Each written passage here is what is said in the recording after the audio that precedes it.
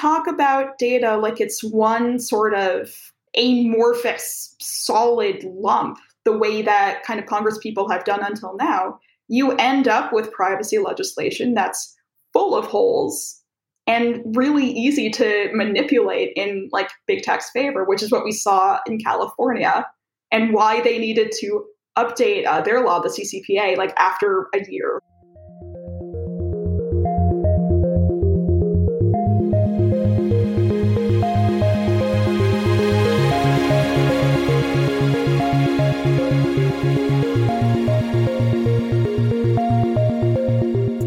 Hello and welcome to Tech Won't Save Us. I'm your host, Paris Marks, and I have a very exciting show for you this week.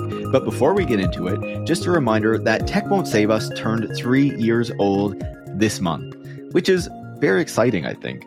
And to celebrate that, we're asking listeners like you to support the show over on patreon.com so that we can keep making this fantastic, high-quality show with these critical interviews and perspectives on the tech industry for you every single week, so that I can do the research that goes into putting these shows together, so that I can have these fantastic conversations with the guests that we have on the show, so that Eric can put it together and make it sound so great every week, and so that Bridget can make our transcripts. And on top of that, if we hit 200 new supporters this month, we're going to make a special series on Elon Musk looking into how he became this kind of genius figure that we are all expecting to save the world, how this myth was created, how it has benefited him, and why it's so essential that we break this myth, that we stop seeing him as this genius if we ever want to hope to build a better world. And so if you want to help us hit that goal of 200 new supporters this month, you can go to patreon.com/techwon'tsaveus, become a supporter, and I'll also send you some stickers in the mail over the next couple months if you do that. Listener support is essential to being able to make Tech Won't Save Us every single week, to ensuring that the critical perspectives on the tech industry that we talk about in each episode reach as many people as possible. And so if you're able to help us out with that, I would really appreciate it. Now, in this week's episode, it's time to talk about the proposed TikTok ban and the larger move against Chinese technology that is being made by the US government. And for the first time this week, I decided to try a slightly different format.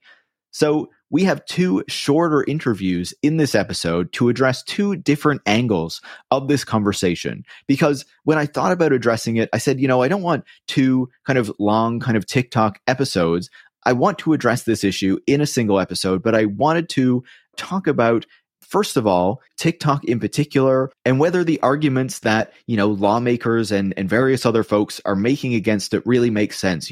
Is it really sending data back to the CCP to spy on Americans and all this sort of stuff? What is actually happening with this app? How should we understand it?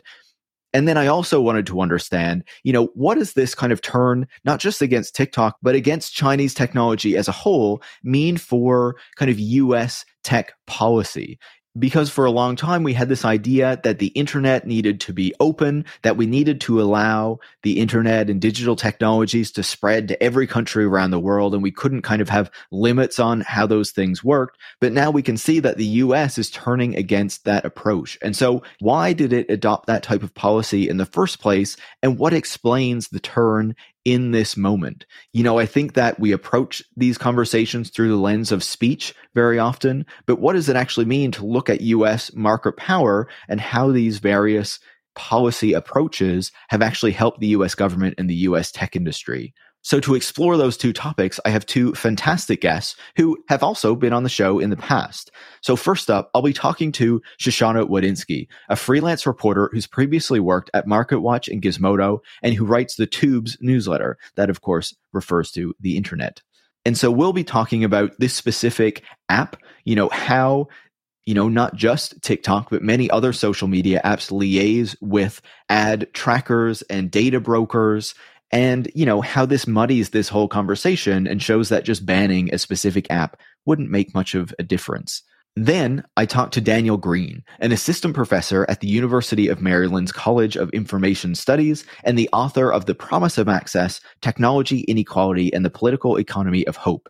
And we talk about, the US's approach to technology and the internet, the policies that were put in place in the 1990s and early 2000s, and how that shaped the internet that we have today.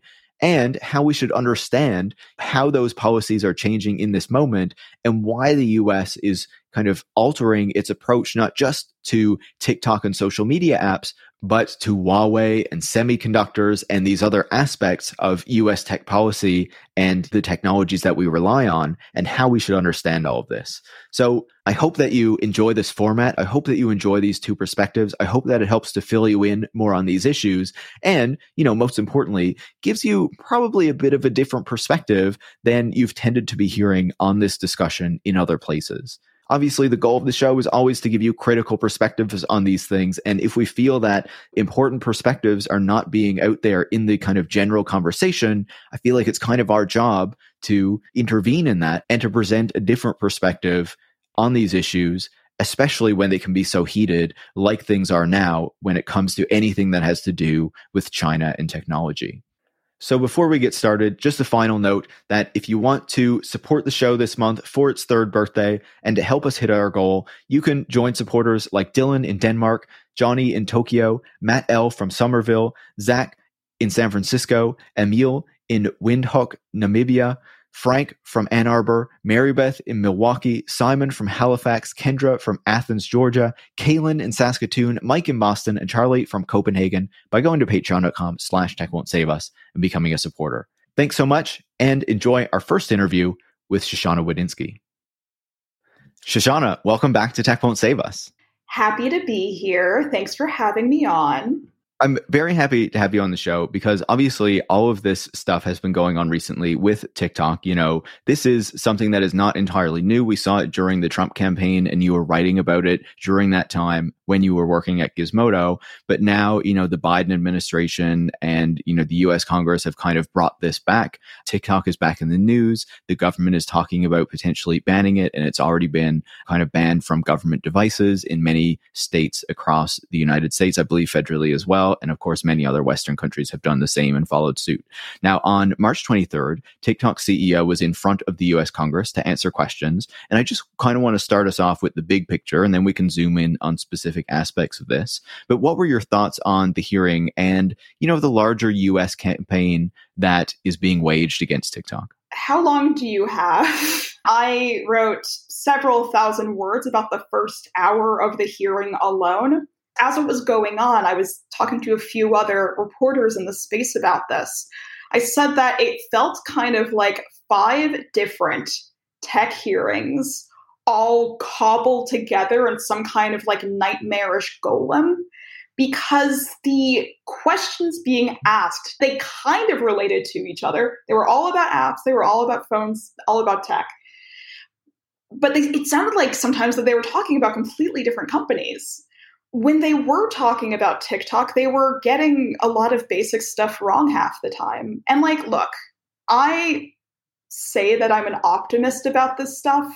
When it comes to tech regulation, we're seeing great moves being made against Google, for example, which is facing several antitrust suits by dozens of states.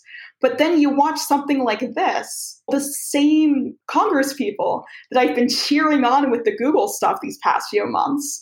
One of the questions was literally about whether the app tracks people's eye movements for either targeted ad purposes or something like that. And I was listening to that and I was like, where did you get this idea? I wasn't even mad. I was just confused by a lot of the hearing.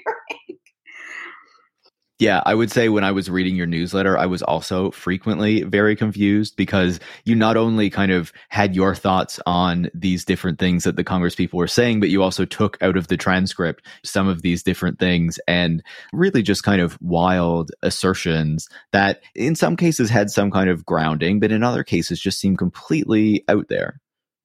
Wild assertions that didn't let him get a word in edgewise. They would say something more than once. A congressperson would say something completely out of left field and very much not true. And then she would just be like, am I allowed to respond to this? And they would say, no, you have to talk to them. I came away from that hearing feeling bad for the guy. This is his first ever tech hearing, against Zuckerberg or Pichai or Dorsey. I don't think Congress people have been this mad in a long time at one of these hearings. And I think that's kind of owing to them being mad. Like, they picked the one thing they wanted to be mad about, even if it barely related to the app. And they were like, this is my chance. I'm going to do it. And you came away from a hearing that was more confusing than comprehensive, which is why I was thinking, I'm like, everyone else, rightfully, is going to be pointing out how batshit this entire hearing was. And they're going to do it a lot more eloquently than I would. And also, I've been writing that take for 4 years.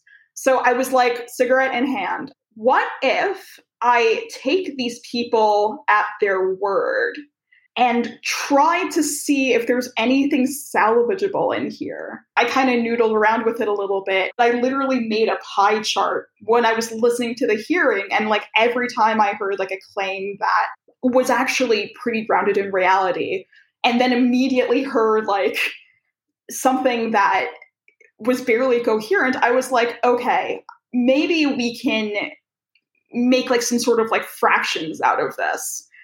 And in my newsletter, I was like, okay, if you go through every single claim, which I didn't, I went through the first hour. After that first hour, what I came away with was like maybe like a seventh, if I'm being generous, maybe like a seventh of their claims were sort of legitimate. And the rest of them were either wrong, just like absolutely ridiculous.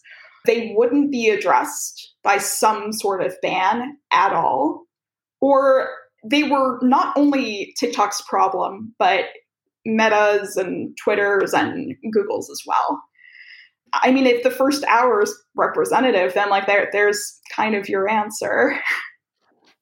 Absolutely. And, I think you can see on one hand, the Congress people tend to use these hearings in that kind of way where they want to kind of get their position in so that their supporters can see it, so that they can take the clip and put it elsewhere. But I think you can also see that this is a CEO from an app that operates in China, that's a Chinese company, that is not one of the big American companies that, they still kind of do want to do well because it's good for the American economy. In this case, they really don't care. And they don't mind like just really kind of taking out all of their anger about social media more broadly on this guy who's come over to answer their questions. During the hearing, a lot of these senators were championing like their own version of like a privacy or like a tech bill. I heard it became kind of like they were doing these kind of promotional laps around the CEO. And I'm like, you want to look hard on big tech to get support for this bill that you have. And it just so happened that this guy was in the hot seat. That's why I said I kind of came away feeling that, because it really was kind of a wrong place, wrong time. Obviously, any multi-billion-dollar conglomerate does not need our pity. But I was looking at him and I'm just like, aw. I have kind of a bleeding heart about this stuff. It's my fault. So I do want to get into some of those specifics that you were talking about, some of the claims that they were making. And, I pulled out some of these things as I was reading your piece that you wrote, which of course I'll link to in the show notes. I was reading one quote by a Republican congressperson, Kathy McMorris Rogers, and she says, the Chinese Communist Party can use this as a tool to manipulate America as a whole. And I feel like that kind of plays into this broader kind of assumption or this broader accusation that's being made around TikTok that not only can it collect a ton of data, but it's funneling that data back to the Chinese Communist Party, which is getting all of this stuff on the American public and then using that to kind of shape what the American public sees, to kind of, engage in these misinformation, disinformation campaigns that we often hear talked about. And so I wonder how kind of accurate these sorts of arguments are around TikTok's data collection, handing that to the Chinese government and all these things that are associated with it. What do you make of that? I am a little bit rusty because it's been a while since I've had to make a living off of following this stuff. But there's been a lot of really good substantial research, like Citizen Lab in particular has done a lot of good stuff here, where they kind of break down exactly what the app is collecting and where it's going. TikTok, the US company, which is legally kind of separate, I believe, from Douyin, which is back in mainland China, works off of servers, I believe, in California.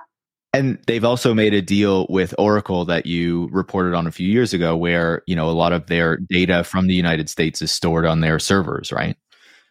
Right, exactly. But when you talk about data going from the phone that you're holding in your hand onto a server in San Francisco or in China or wherever, it's not always a straight line.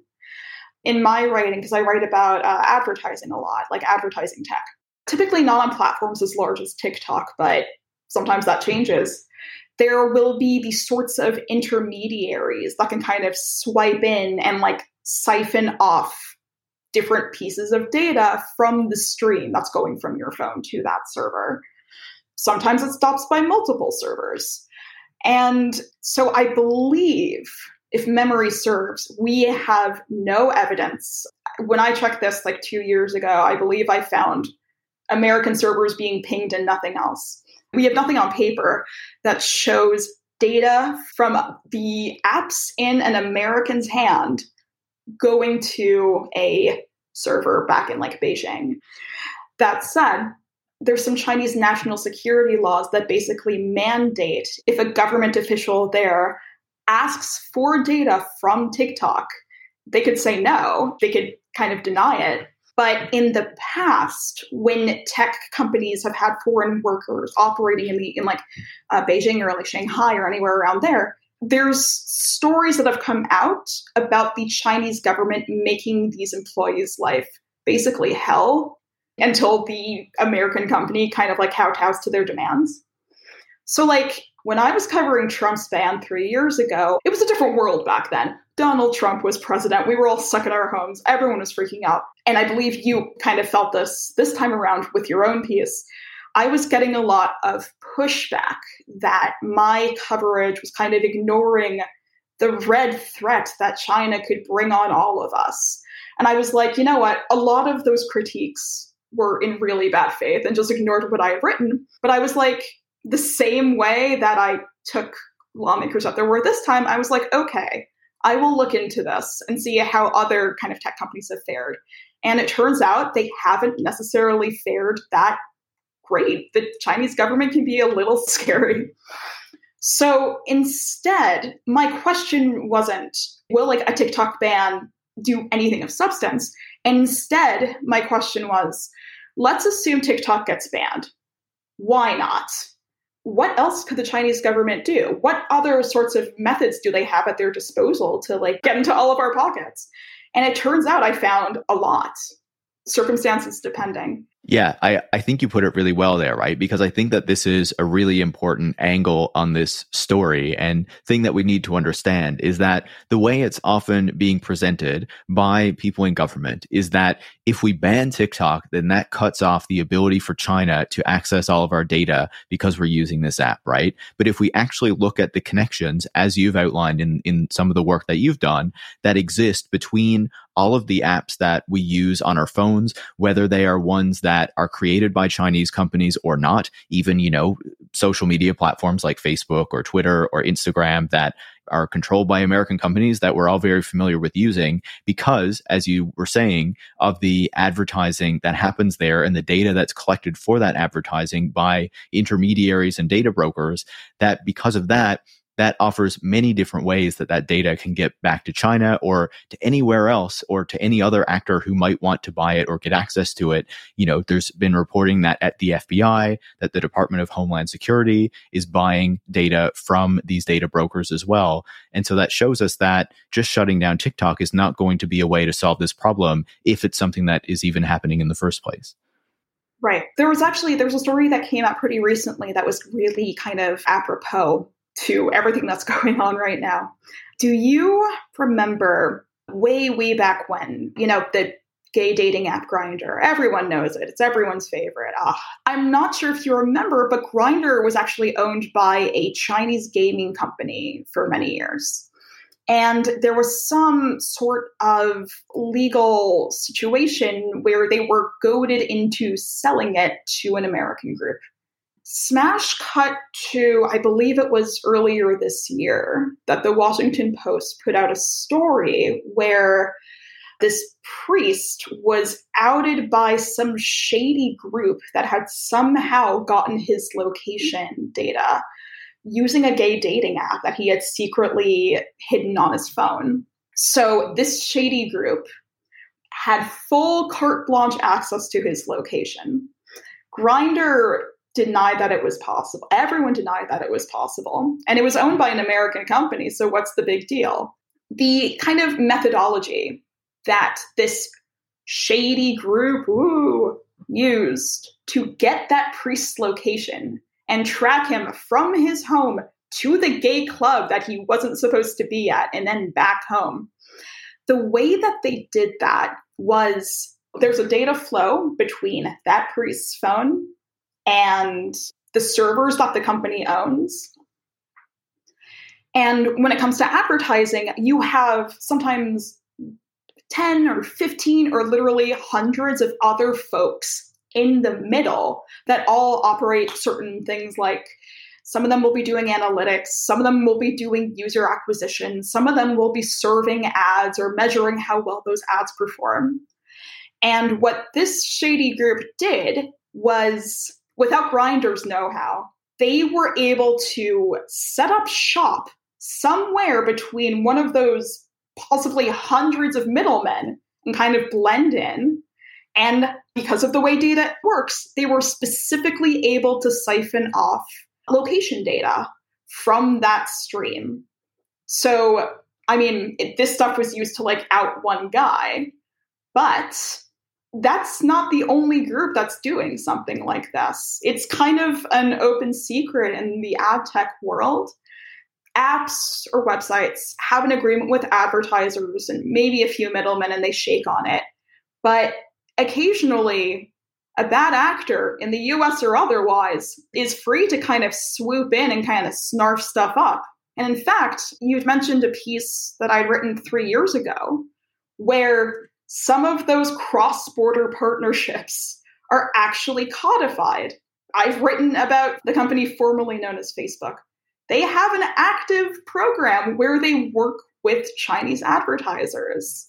I know for a fact that there's ad agencies in Beijing that regularly work with Twitter and Snapchat. And because of the way advertising works, you need data from a person's device in order to run that ad in the first place. Sometimes it's location data, sometimes it's an IP address, but something's being traded off there. And my pet peeve with a lot of this stuff is when people talk about data protection, they never really clarify what kind of data, which like sounds like I'm being kind of an asshole. And like, yeah, I am. But at the same time, you know, that shady group was able to take that priest's location. They didn't know his home address. They had like a geofence, like some sort of like a rough spot on a map where he was. They weren't able to get his name. They managed to figure out who he was because they saw him go to a house and then to a gay club. And then they were like, oh, that's this guy's address. So are you worried about your precise location getting leaked? Sure, of course. A lot of people are. There was that story with Strava a few years ago where like military people were having their locations leaked by the app. So, okay, you can take care of location, and iOS devices thankfully do this. But what about something like your credit card history or your work history or who your fiance is? If you talk about data like it's one sort of amorphous, solid lump, the way that kind of Congress people have done until now, you end up with privacy legislation that's full of holes and really easy to manipulate in like big tech's favor, which is what we saw in California and why they needed to update their law, the CCPA, like after a year. I think it's a really good point, and it gives us important insight into how this actually works and why a TikTok ban doesn't address the problems that these legislators claim that they are interested in addressing, right? Because if you look at it, if you're just concerned about Chinese apps, there's many other Chinese apps that people are downloading from the App Store, not just TikTok, right? And if you're actually concerned about all these data issues, these are issues with many other apps and not just TikTok. No, and I mentioned in my newsletter, like as of that writing, like the top 10 apps, 2 of them were from TikTok, but 2 of them were Chinese e-commerce apps. And by default, an e-commerce app is going to have your home address because that's how it's going to mail you those shoes. So I was like kind of looking at it and I'm like, is it because TikTok is presumably getting that data and manipulating us? Other apps do that too. There's countless stories of like foreign regimes taking like advantage of Twitter mobs, for example. That's besides the fact that Twitter already is giving data to folks abroad that are also beholden to these same laws that the Chinese government has in place. So by banning TikTok, you're just going to make a lot of teenagers mad more than anything. And like, obviously, you know, despots and bad actors, they're not going to go away just because TikTok isn't there. They're just going to follow you to where the people are. That's how they work. Absolutely. And, you know, to pull another quote from the article that you wrote, this congressperson that I mentioned before, Kathy McMorris Rogers, she said in this hearing, TikTok has repeatedly chosen the path for more control, more surveillance, and more manipulation, as if every social media app hasn't done the exact same thing. But you mentioned the algorithm there and the idea that TikTok is making us believe certain things and whatnot. What do we know about TikTok's algorithm and what they're actually doing and how this works? Because this is something that the American social media companies seem particularly concerned about because the TikTok algorithm does seem to be more effective than what they've been doing for, you know, a number of years now. To back up really quickly, over the years, because I started covering TikTok's privacy issues specifically way before it was kind of this blockbuster app. So for a long time, I got used to following developers like based in China or based in Malaysia that were working for the company. There just wasn't anybody in the States back then. And I also noticed they tend to be more open about sharing exactly what's going on inside the company there than they are with folks in the US. And I believe one of the lawmakers during the hearing asked, like, why are you so nervous? Why are you trying to bury like your company's Chinese ties? And I'm just like, gosh, I wonder why. Because then this shit happens. So while I was writing up this 3,000 word newsletter, I wanted to get the kind of Beijing perspective on like what was going on over here. And I noticed a lot of folks linking to a specific kind of set of blog posts and like developer documents. And I should note, a lot of the stuff was written in code and a lot of the stuff was written in Mandarin code specifically, with a lot of jargon that doesn't translate across borders, but I did my best to decipher it. And what I found was either enough ByteDance folks had kind of spilled the beans, ByteDance being TikTok's parent company, or enough people living abroad had successfully reverse engineered the app that they had essentially broken down what makes a lot of this stuff so addictive. And like, I have like about like 500 tabs of this stuff, literally. So I'll put most of it in the newsletter. But the kind of long and short is American platforms, like your YouTubes, your Instagrams, that sort of thing, they tend to throw the most popular person that you might be interested in. Like I mentioned earlier, I watch a lot of sewing videos. So because I'm trying to learn how to sew. So on Instagram, for example, when I get recommended new people to follow, it's like dressmakers that have like thousands and thousands of followers. And it's like, I'm like, because the sort of thought process there is, if 5,000 people already like this dressmaker and you like dressmakers, chances are you're going to like her too. Like it makes sense.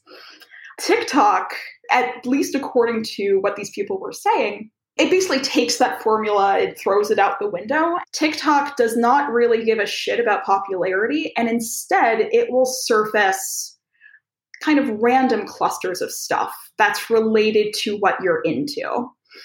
And it will just throw it your way, and if you like it, you like it.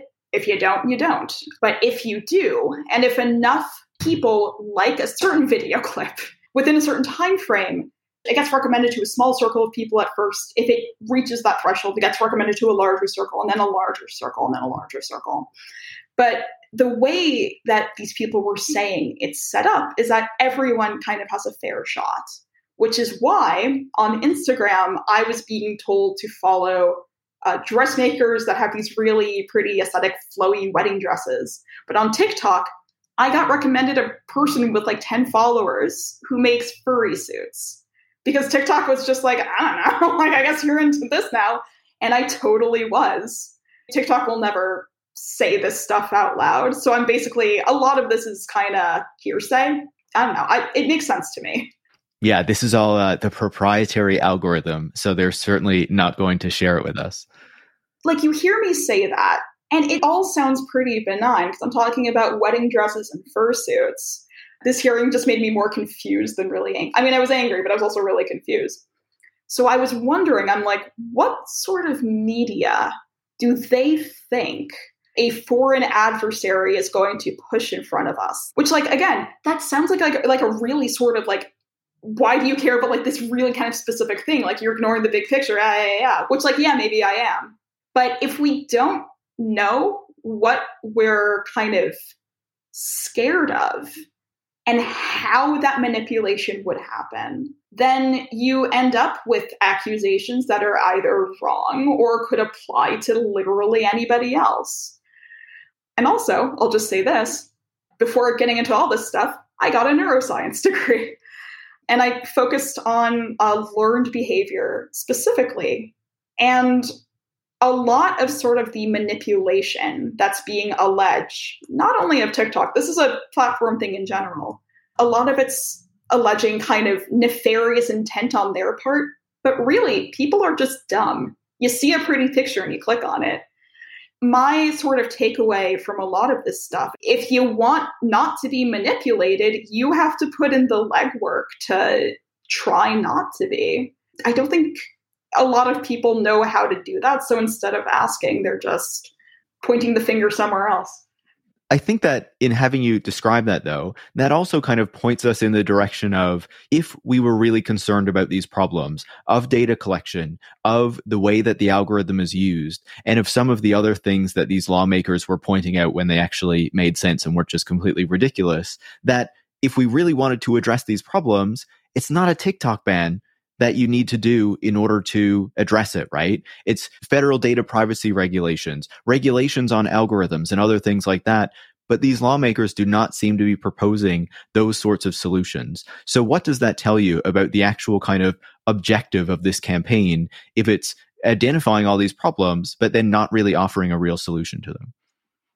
No, it's like during the hearing, a lot of the folks brought up that, this is an example of why we need like a federal data privacy law. And I would be chuffed to bits if this nonsense ended up being the reason that we finally get that law. Because right now in the US, different states have different rules for like what you can do. And as a result, in my interviews with sort of these middlemen and like shady characters, instead of abiding by one law in Virginia and one law in Connecticut, they just ignore both of them. And because lawmakers on the grounds in these states are so busy holding hearings that go on for 5 hours, they don't get caught. Really, the only place that has any sort of like substantial ground here is California with now the CPRA. But again, they managed to get got so good that they passed the wrong version of a law the first time around. I think they're all good points. And I would say that, I'm obviously quite pessimistic on everything that's being proposed here. And I think that really at the core of this is not really a desire to address these fundamental problems with social media and all of these apps that we're using constantly, but to kind of take on one of the competitors to, the major social media companies that exist in the United States, instead of addressing the core of all their business models as well. I mean, I've covered the company formerly known as Facebook quite a lot in my time. And I noticed this was like around 2020 during the Trump administration. Mark Zuckerberg would very often position his app successfully as sort of the savior for small businesses. Because it is true that many small businesses by default are dependent on Facebook's platform to reach their audiences. That's true. So like every time a sort of very reasonable critique was like aimed at the company, they would just immediately kind of pivot to, if you regulate us, think of all the small businesses that would be harmed, which like, yeah, is true, but you can't have it both ways. So I thought it was really funny on the day of the hearing that TikTok flew in all of these influencers who also have their livelihoods depend on that app. And I'm like, oh, we're just using literal human shields now. And like, it has worked for Facebook in the past because nobody wants to be the guy that topples your local ice cream store just to get back at some company in Silicon Valley.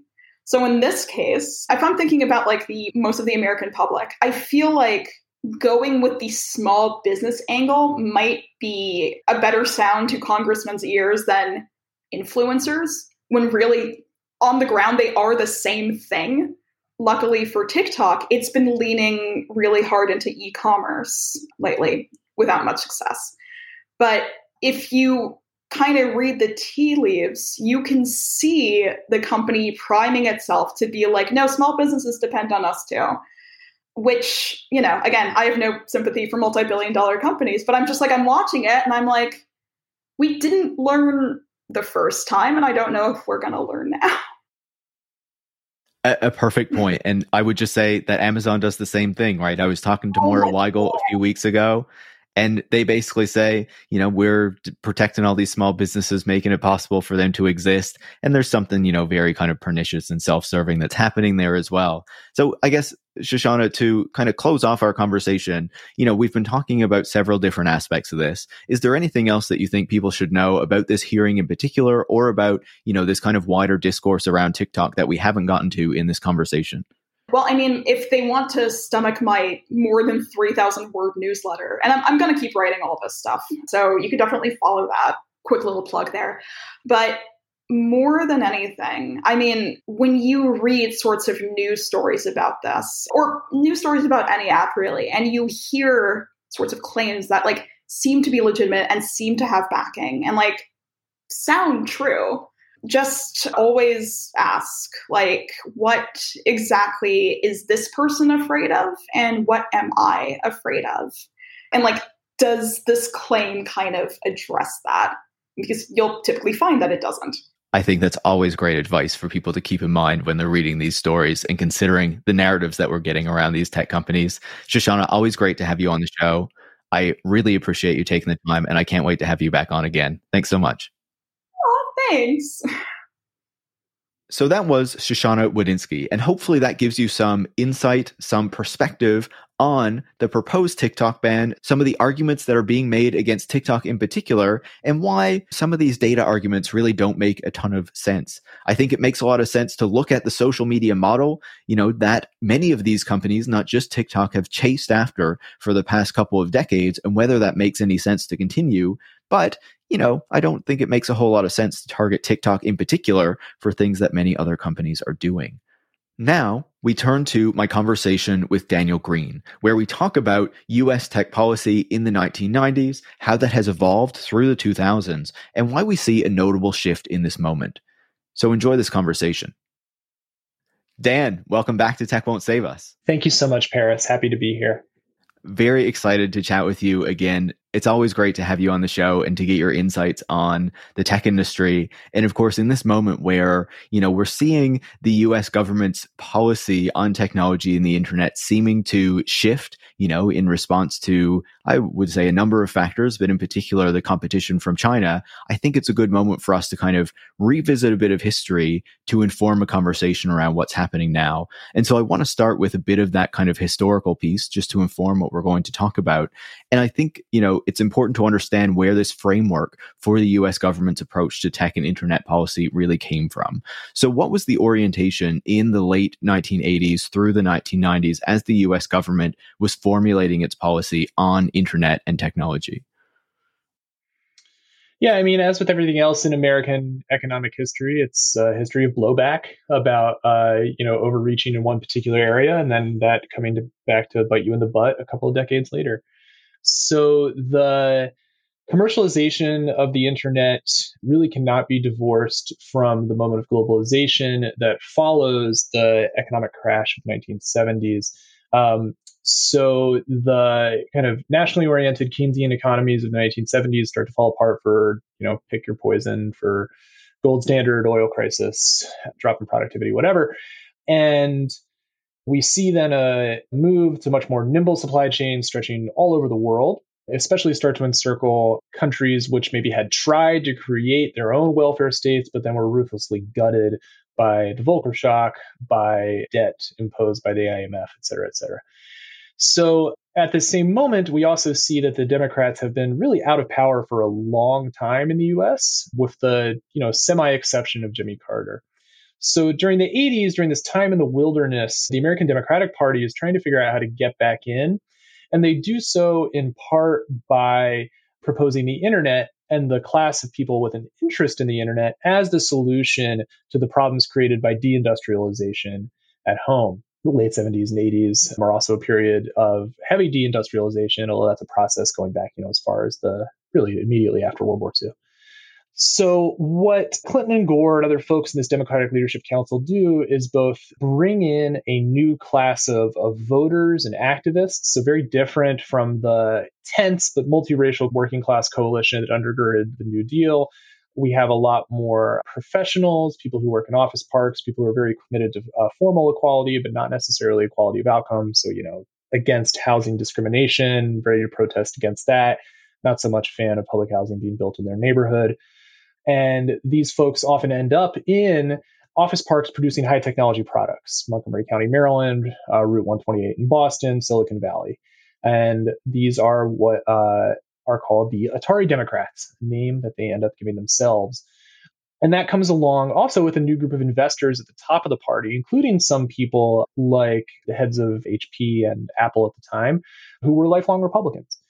And they were a little concerned about the kind of isolationism that Reagan promised and the threatened defunding of places like the Department of Education, because these were industries that were extremely capital intensive, that had really broad ties to the global economy, but were also producing cultural products, things like software or media, things that depended on English remaining the language of global commerce. So this new group of financiers, of tech executives, of capital-intensive manufacturing, distinguished from especially like the oil people that really supported Reagan, started to reframe the party at the same moment that NSFNet was being transitioned towards privatization as the internet.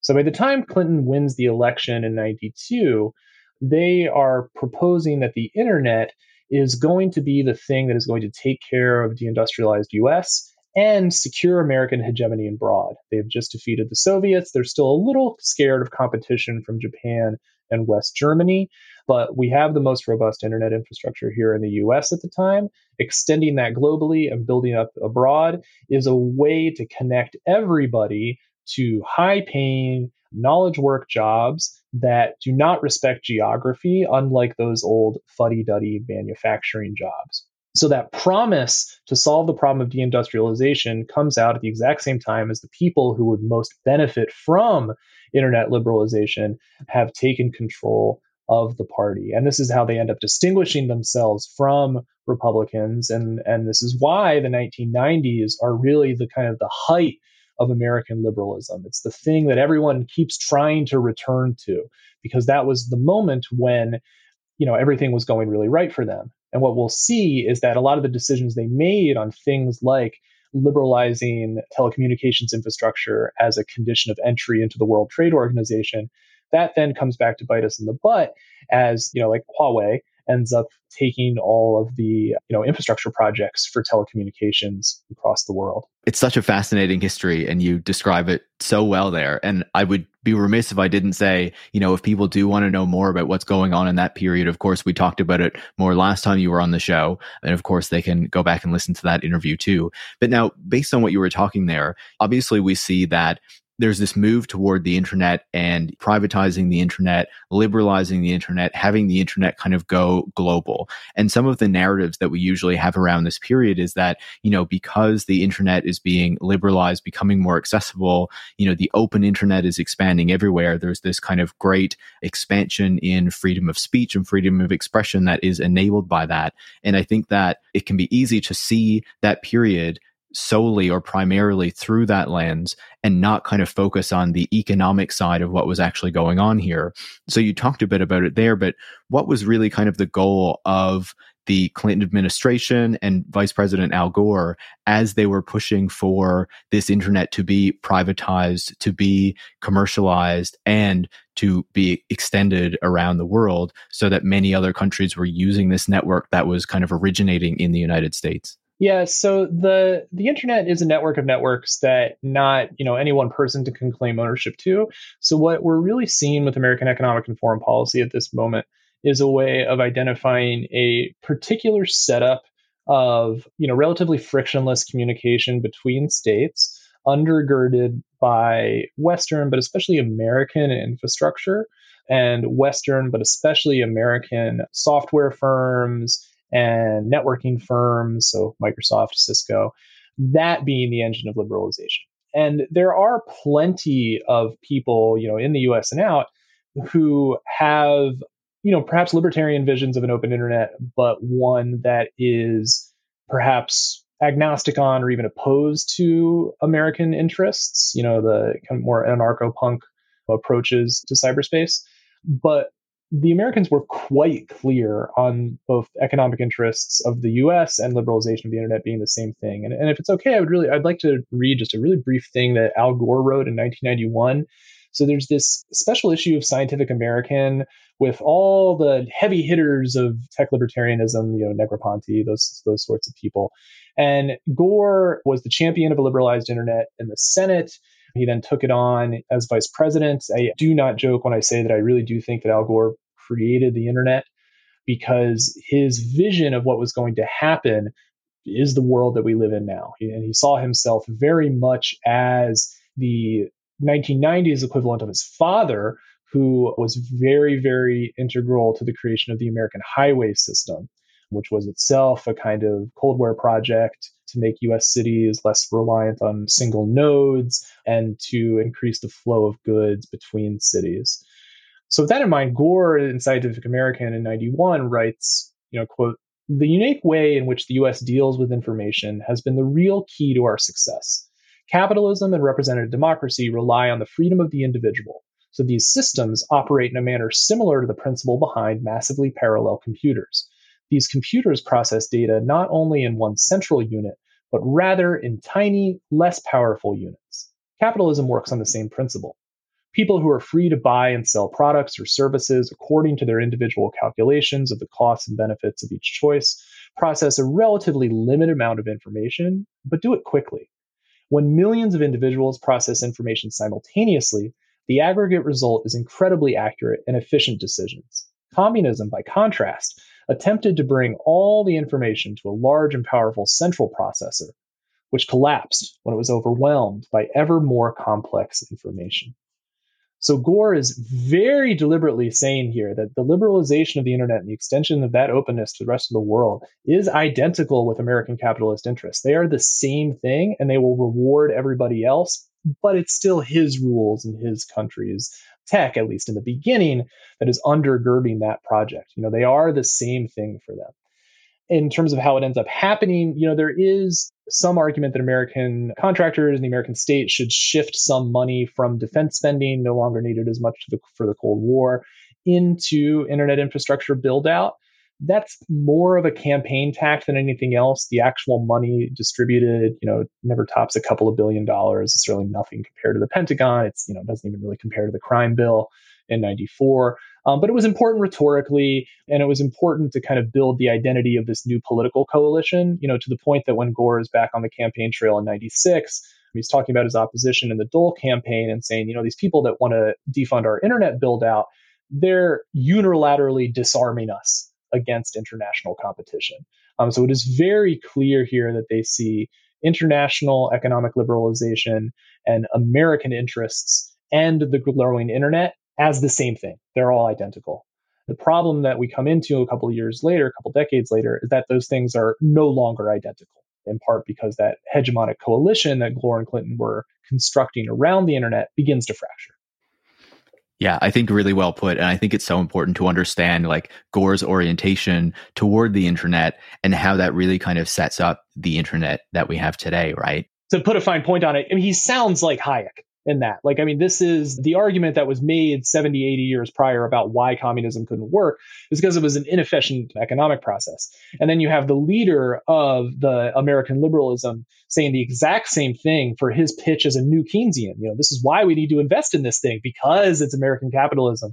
It's a relatively coherent narrative from the kind of free market libertarianism of even like the 30s up to the internet liberalization that we start to see in the 90s. Yeah, a great point and a key one. I have one question that maybe kind of starts to bridge, this period with what we're looking at now.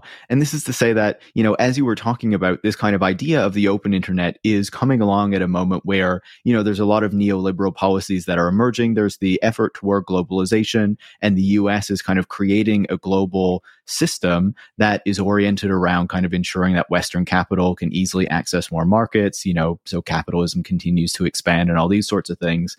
And I feel like when we look at kind of the orientation toward the internet, or if you look at the internet from a US perspective, it can maybe not seem so bad that, US companies are going abroad and that everything is open and whatnot. But I think that when you look at it from a foreign perspective, you can very much see how as the internet goes global, it ensures and it allows US companies to really take over the sectors that, are associated with the internet and that the internet is expanding into. And I think that for a while, it's difficult to see much pushback to that, or at least not pushback that gets a lot of attention, right? But I think that in recent years, we've begun to see more and more of that, with Europe getting more frustrated that so many major US companies dominate its tech sector. Obviously, with China and its ability to build competitors to that, other countries as well have been speaking out more about how these US companies kind of dominate the technology industry in their countries and make it difficult for their domestic competitors to compete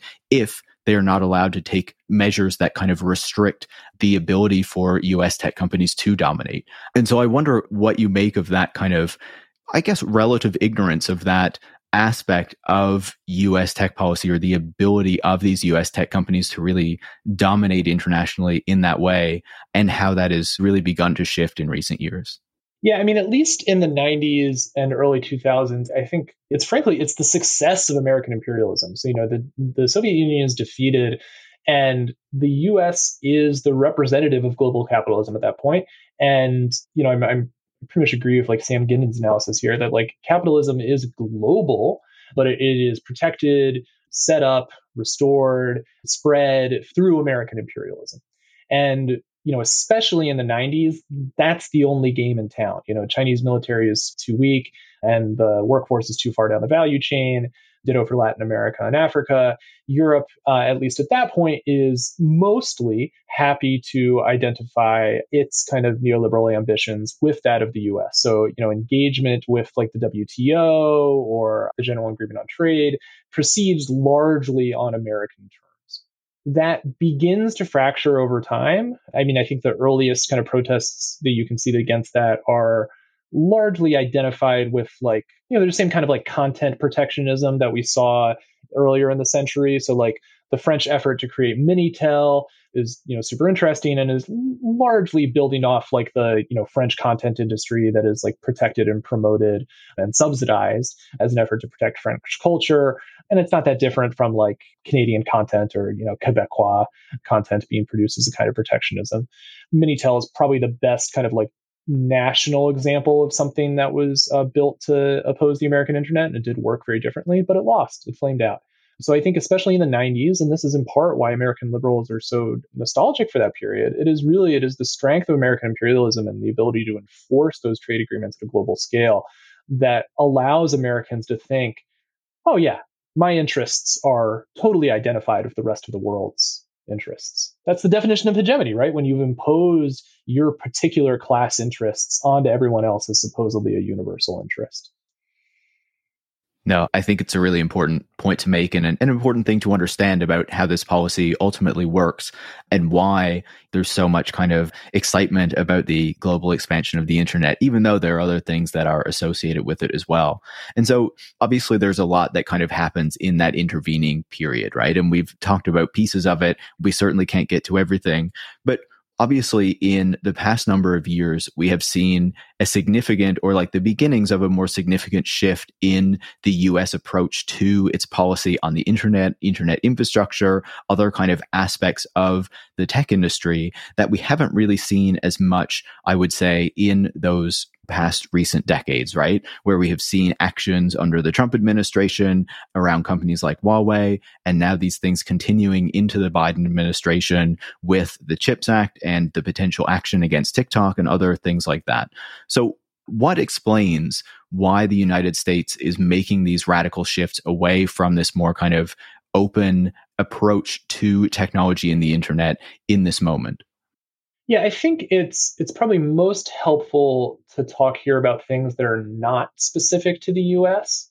So I would probably frame it as like two kind of general trends, and one is like what the tech sector, and I think we can say that quite narrowly in the 2000s and 2010s, even the 90s, identified with software development. What software development did to national economic development in a bunch of different places, including China, and then how the rest of the international political economy has changed since the height of free trade liberalization in the 1990s.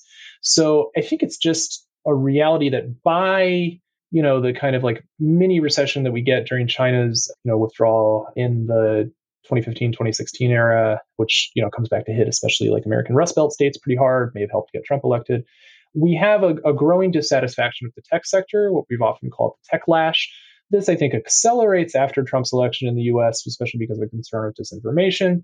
But this is a broadly shared sentiment across the entire world. Part of it is political. Folks are everywhere, are extremely worried about social media and the power that a few American companies have to determine what counts as speech in large swaths of the world. In some places, especially Facebook, is identified not just with the content provider, but with the entire internet through the way they package themselves with mobile services. And so a lot of people are worried about the power of these platform companies and their effects on the macroeconomy. It became pretty obvious to a lot of people, and I think this is the driving force behind what people have called Biden's kind of supply side liberalism, is that while software development made a lot of people very, very rich, there was even less trickle down there than in other places where you expected some trickle down, in part because of the production process. Like you don't really need to employ that many people, and they're all of a relatively similar background. And the externalities are not that serious in the way that you would think of like large manufacturing or even like a big school or something like that. They're not building up larger ecosystems of anything besides software development. People talk about the kind of like Japanification of industrial economies in the post-recession period as being like, a lost decade. Like we really did not have much wage growth or much job growth post-recession, especially in Europe. So I think there is this growing resentment across the world that placing all our eggs in the American software development basket just did not work. It just did not give us the job growth. It did not give us the wage returns. It did not give us the things that we needed besides like people being priced out of major downtown cores. So that's one thing. Everybody is feeling that all at the same time. And so the US is getting more suspicious about software development, about these large platforms at the same time as everybody else is. You can see that in China with the recent kind of crackdown on tech executives, which is, part of a larger crackdown on things like these tutoring companies and stuff like that. But there is a sense that these people have gotten too big for their britches and have kind of distorted the local state. That's interpreted in China as like they're challenging the party power. But same thing elsewhere. The other thing that's happening is that like the liberalization seems like a great idea for those people that are already on top of the value chain and are saying like, okay, if we privatize all of your country's resources and maximize its openness to the free market, that's going to be great for us because we have a bunch of new low-wage exporters to process our iPhones or whatever. And that was really like the American dream for trade liberalization, is to see like China as the world's factory. That was great. They really liked that. The problem is that China in particular, and I would say absolutely South Korea, Japan, and West Germany did this earlier, Vietnam to an extent, these places did what everyone said they should do, which is move up the value chain throughout that period of globalization. And they often did it in ways that were not the kind of American path to doing things, especially in Vietnam and China. You have a fairly strong central state that is orienting this kind of economic development. But these places start to move into value-added manufacturing. They start to move into infrastructure development. They start to move into services. They start to move into web development. So I think, frankly, a lot of the American reaction to TikTok in particular is, wait a second, I thought we were the software guys. I thought we were the platform guys. I thought we were the surveillance capitalism guys. And now you have some Chinese guy coming in and telling me what to do with that? No way, Jose. Like, that's my business. So I think what they had hoped for in the 90s was like a global market for American goods and a global suppliers of low wage labor to put those goods together. But what actually happened is that especially Chinese companies end up competing with a kind of leaner and meaner capitalism than Americans did. I remember in 2015, 2016, when you had Chinese venture capitalists in a room, they would usually say, like, and not incorrectly, if you want to start a company that can run into regulatory problems, something like computer vision or something, which is always a touchy surveillance topic, you should come to China. You should do it in China. You will have less resistance from the state here than you will in the US. We don't have all those burdensome regulations because I can pay off my local party guy. And that may have been true for a while. I don't think it's true anymore. But there was the openness of capitalism that was pursued in the 90s ended up all through the stack, from the chips to the infrastructure to the web development, ended up producing a new set of lean, mean companies that really challenge American hegemony. And Americans are not used to that. Yeah, when we see these developments, like, it's very clear how the Chinese have become very competitive with the United States, and that this is driving, in particular, much of the response against, Chinese companies, because they're the biggest competitors that US firms are facing.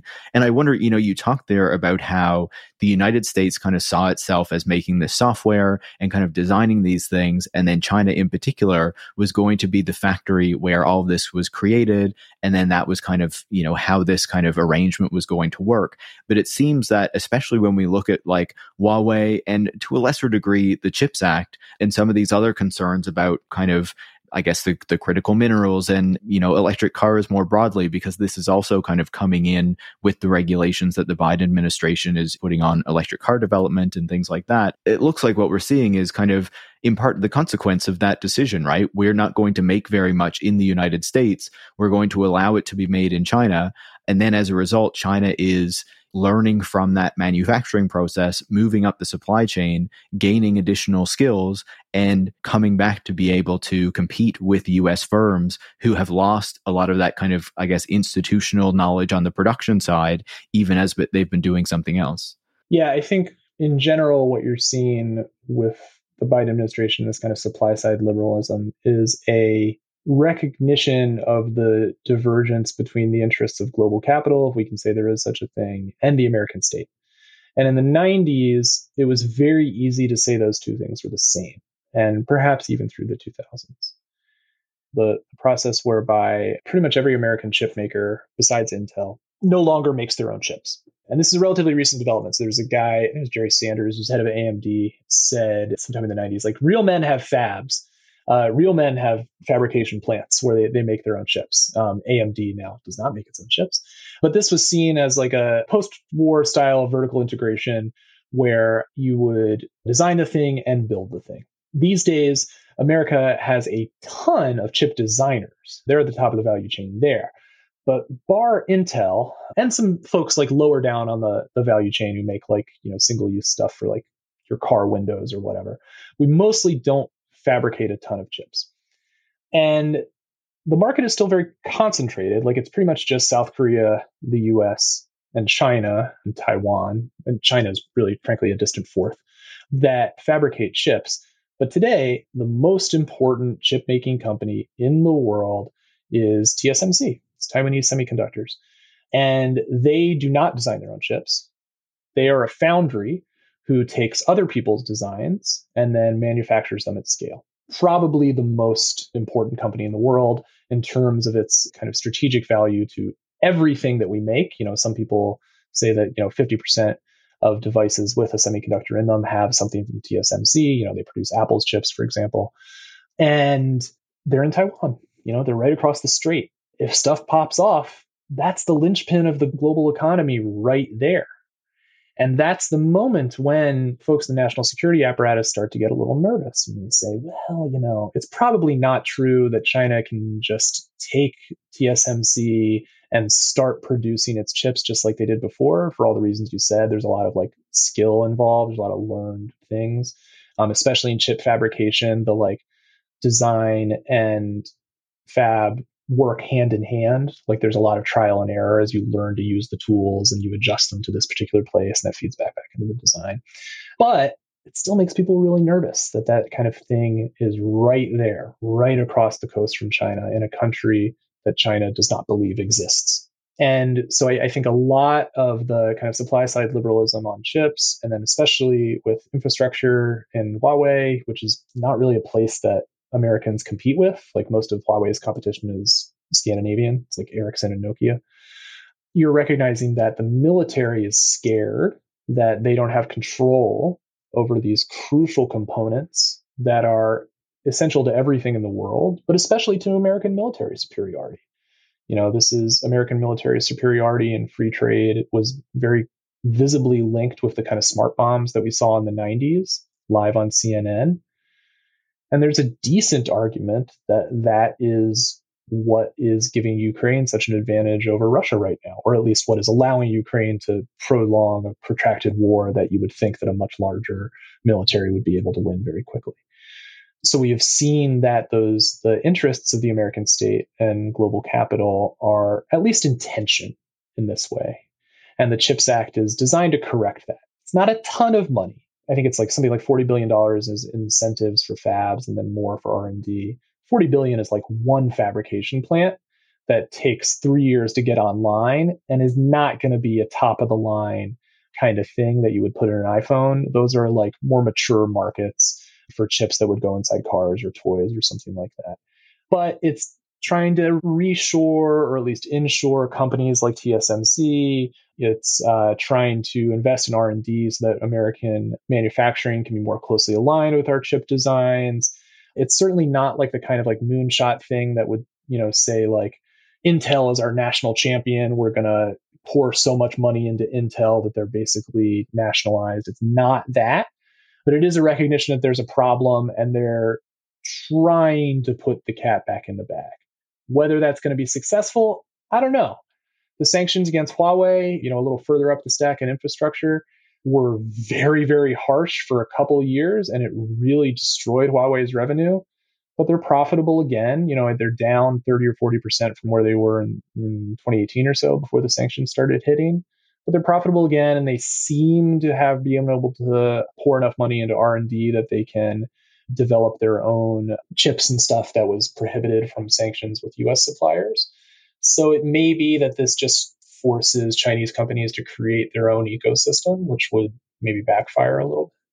But you are realizing now that this economic liberalization of the 1990s with these tech markets has come back to bite us in the butt. And that's what the Biden administration is trying to solve. And that's what the Trump administration was trying to solve. I think there's much more continuity here than we think.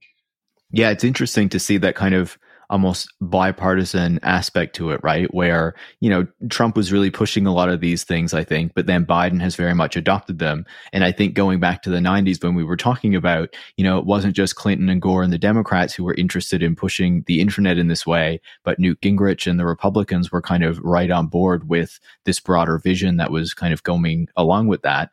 We were talking about more of the kind of tech manufacturing side of it. We were talking about the CHIPS Act and Huawei, but then there has also been this focus on TikTok and some other kind of more technology services that are coming out of China as well, that are competing with major service companies like Facebook and Instagram in this case, if we're thinking about services, but also you look at Shein and other kind of e-commerce companies that are competing with Amazon, for example. There's recent rumblings that now that, TikTok has been in the spotlight, Shein might be getting in the spotlight kind of next. It might be the next kind of focus.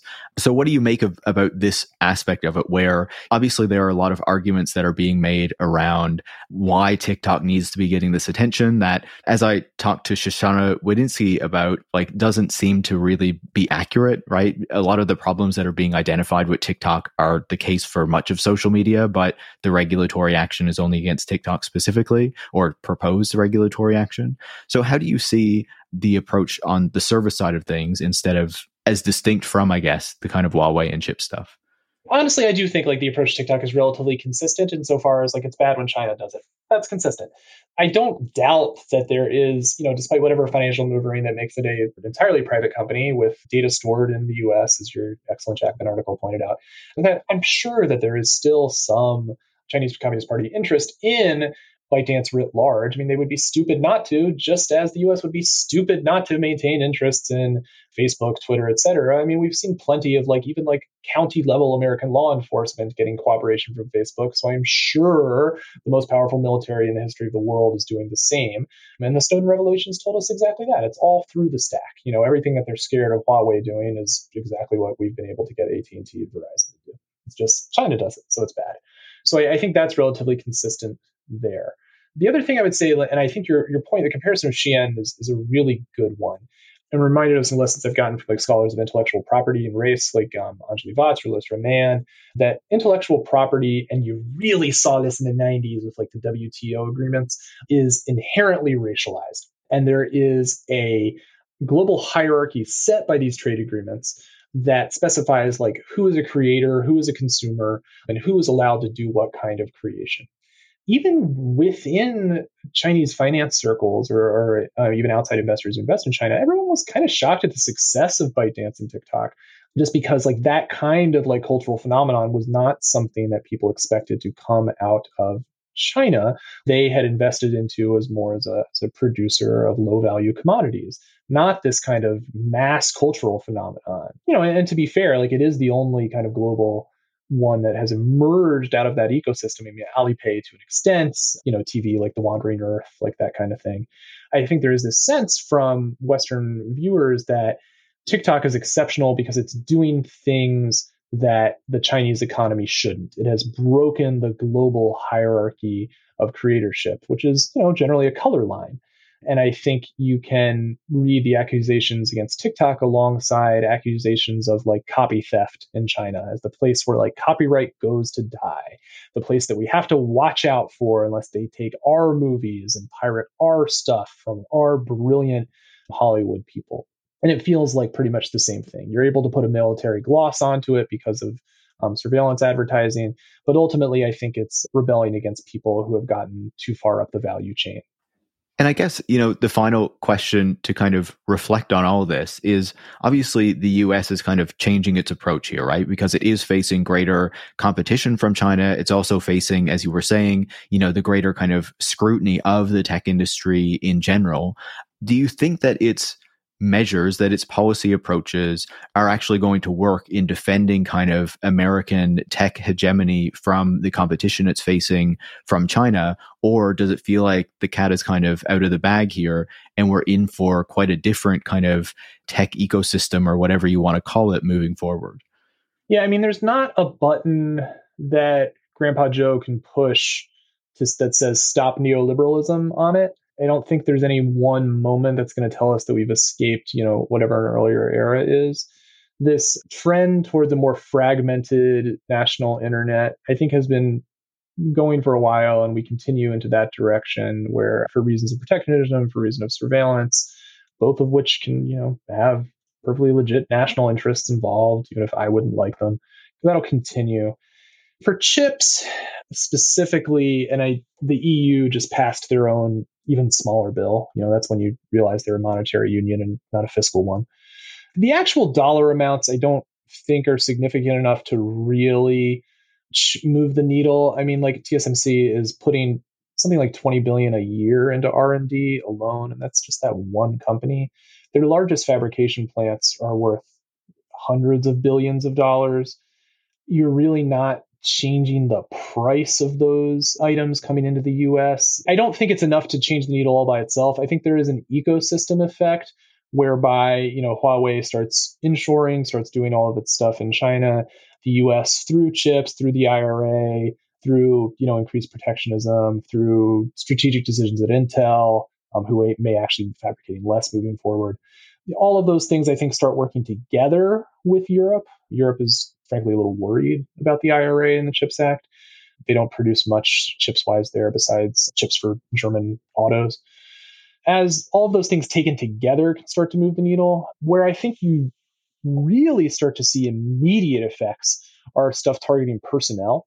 So this is most visible in holding the chairman of Huawei in jail for multiple years in Canada at the US's request for purportedly providing parts to Iran. But that is visible in a bunch of smaller actions where the sanctions against one of the Chinese semiconductor plants or fabs, the sanctions against Huawei are making it more and more difficult, for example, for people of dual citizenship to work in one country or the other. They have to choose and stick with that choice. It's making it harder for, say, Dutch company ASML, who makes these basically lasers that are really important to cutting edge microchips. They're the only company in the world that can do it. It makes it much harder for them to work with Chinese companies. So I think these kinds of sanctions that are mostly done through the U.S. Department of Commerce by placing these companies on the entity list, that stuff is as much of a threat, if not more, than any American industrial program. So it's likely that this kind of old-fashioned protectionism, I think, is just as effective as building up our own domestic supply. We are really at a moment here where it does seem like there's an attempt to shift something in the global order around this. And so I think it's so important not just to understand that history of where this all came from, but also the reasons why these things are shifting in this moment. And so I'm really happy that I was able to get your insight on this, Dan. Thanks again for taking the time to chat. Always a pleasure, Paris. And I agree. This is really, really important. We don't know what's going to happen next. We really don't. And I think anyone that tells you that they know what's going to happen next to you should not be trusted. Shoshana Wodinsky is a freelance reporter and writes the Tube's newsletter. And Daniel Greene is an assistant professor at the University of Maryland and the author of The Promise of Access. You can follow Shoshana on Twitter at @swodinsky, and you can follow Dan at @green_DM. You can follow me at Paris Marks, and you can follow the show at Tech Won't Save Us. Tech Won't Save Us is produced by Eric Wickham and is part of the Harbinger Media Network. And if you want to support the work that goes into making it every week, you can go to patreon.com/techwon'tsaveus and become a supporter. Thanks for listening.